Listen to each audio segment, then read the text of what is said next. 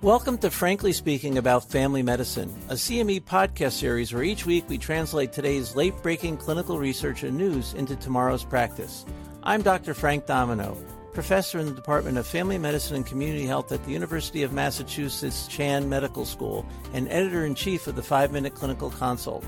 Be sure to visit primed.com/podcast after the discussion for more information about today's article and to claim CME CE credit.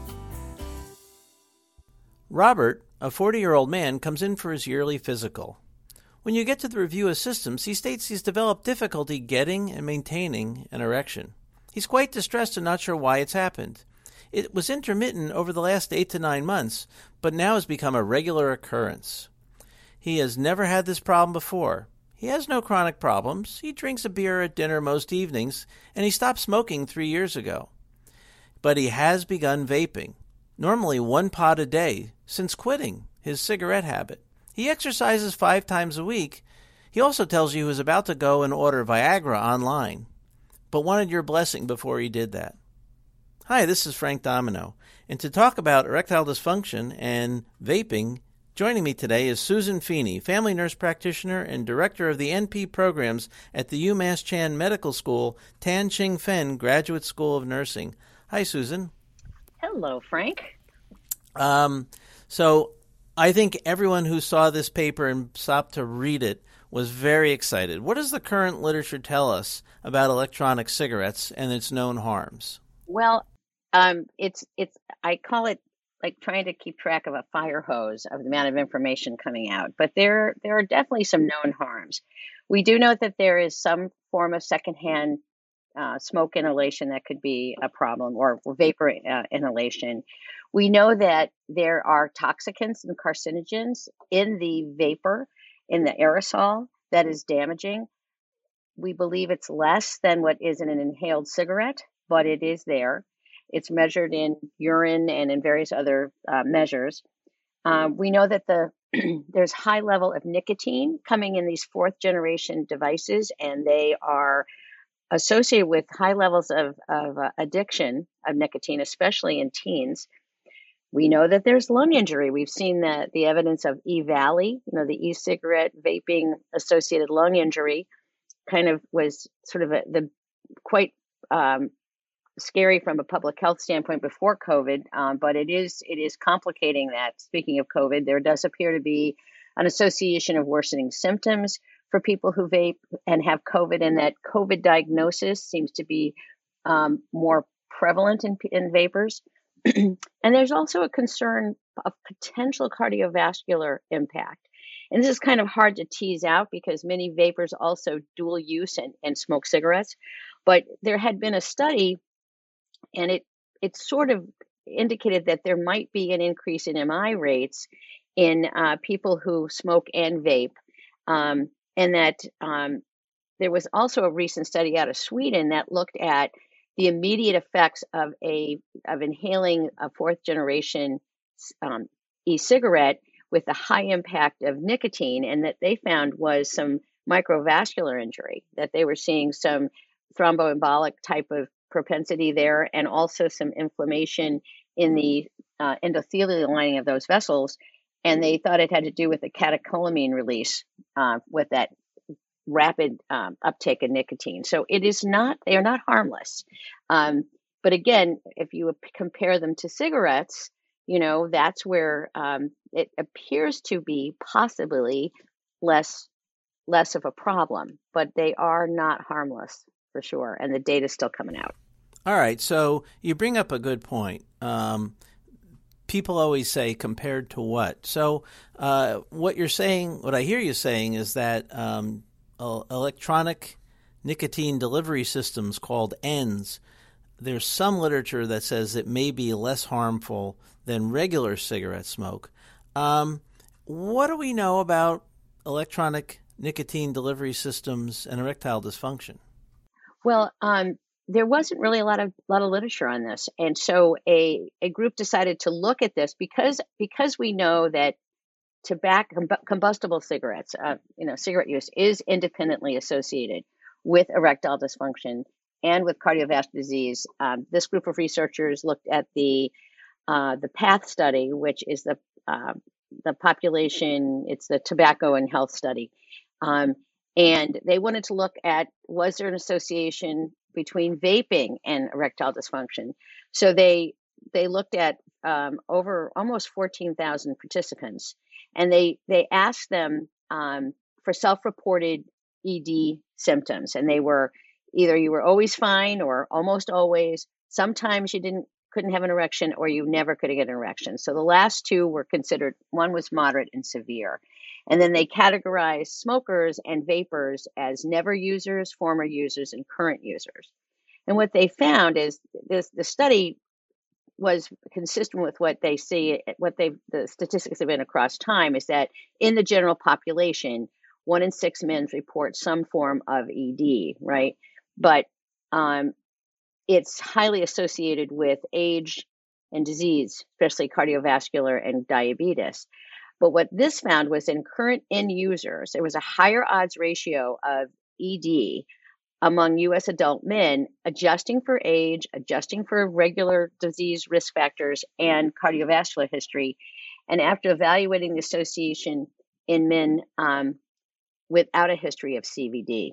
So they found that current vapors and current vapors who were former smokers did seem to have a higher risk of ED. So the conclusion was, now this was a cross-sectional study, but they said there was an association, a significant association with higher rates of ED, independent of age, risk factors, and CVD, which is pretty amazing because they were finding ED in younger people.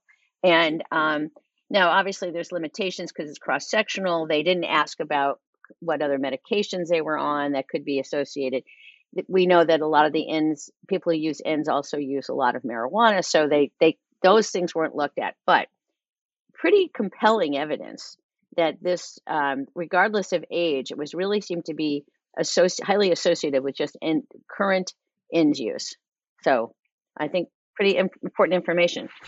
Yeah, I mean, I think it's terribly important, and I think this opens the door to give us one more way to help counsel our patients about what Absolutely. they can do concerning erectile dysfunction. So Robert's sitting here. We know that there's data that supports his electronic nicotine delivery system increasing the odds that he'll develop erectile dysfunction. What are we going to? How are we going to talk with him?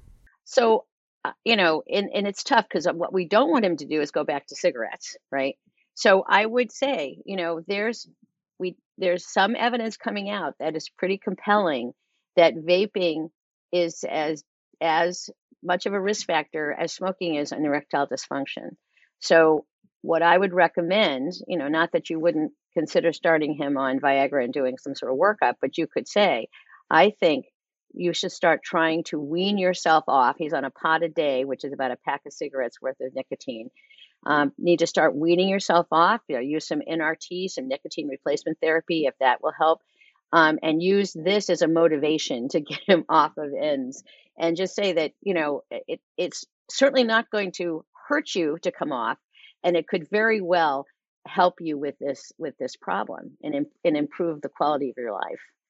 And the idea with ends, and what I would say to him is, the ends can be helpful with smoking cessation. However, it really should be done as a short term to get yourself off of the nicotine addiction, and then wean yourself down and help him come up with a strategy of decreasing his nicotine need.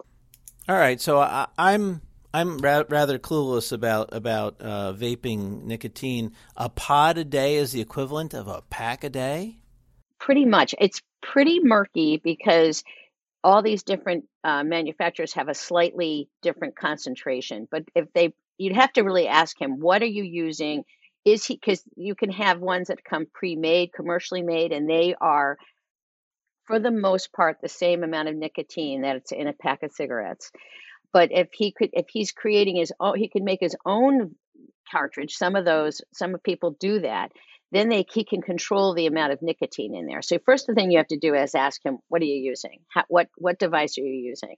If he tells you I'm using a commercially, prepared, I would probably say to him, if you can't get a decrease in the concentration of what you're using, be mindful of how much you're using and cut down by like a third of a pod every week or so. If he's savvy in this world, then I would say go back to your vape shop, get a device that you can control the nicotine concentration and intentionally decrease the amount of nicotine you're using so that you're eventually off. Yeah, would 1 pod a day be the equivalent of a 21 milligram patch if we wanted to try to not encourage the that's vaping? probably, and here's the problem with vaping is that the 4th generation e-cigarettes deliver such a high concentration of nicotine that they say it's equivalent to a pack of cigarettes, but you're getting a much higher concentration of nicotine with an inhalation on a e-cigarette than you would get with a puff of cigarette. So, somebody might smoke a pack a day, but they may effectively get 3/4 the amount of nicotine in that pack. Whereas if you use a whole pod, you're going to use every bit of that nicotine. So he could try a patch. And I would just say, this is trial and error because how much nicotine you're getting can vary. And we could try a patch, you could try gum and just see how you feel. People who wean themselves off these devices actually can do pretty well, but he may want to go, oh God, I don't want to be on this anymore if that's the issue. Then I'd say, and really the interesting thing is they didn't really hypothesize why they thought this was, why the association was, but they kind of hinted at the fact of the high levels of nicotine. So, if we could tell him, look, if you start weaning yourself down either through decreasing the nicotine in the pod or you start, you go to a patch and see how you do, eventually we want you to come off nicotine altogether. Susan, this paper had tons of great information, as is your presentation. Thank you so much. My pleasure. Practice pointer. Be sure to screen all patients for tobacco and electronic nicotine delivery system use and recognize that there's a relationship between vaping, especially vaping of nicotine, and erectile dysfunction. Join us next time when we talk about the newly injectable form of pre-exposure prophylaxis for the prevention of HIV. Thank you for listening to Frankly Speaking About Family Medicine, brought to you by Pri-Med. To claim credit and receive additional information about the article referenced in today's episode, visit primed.com/podcasts. And see you next week.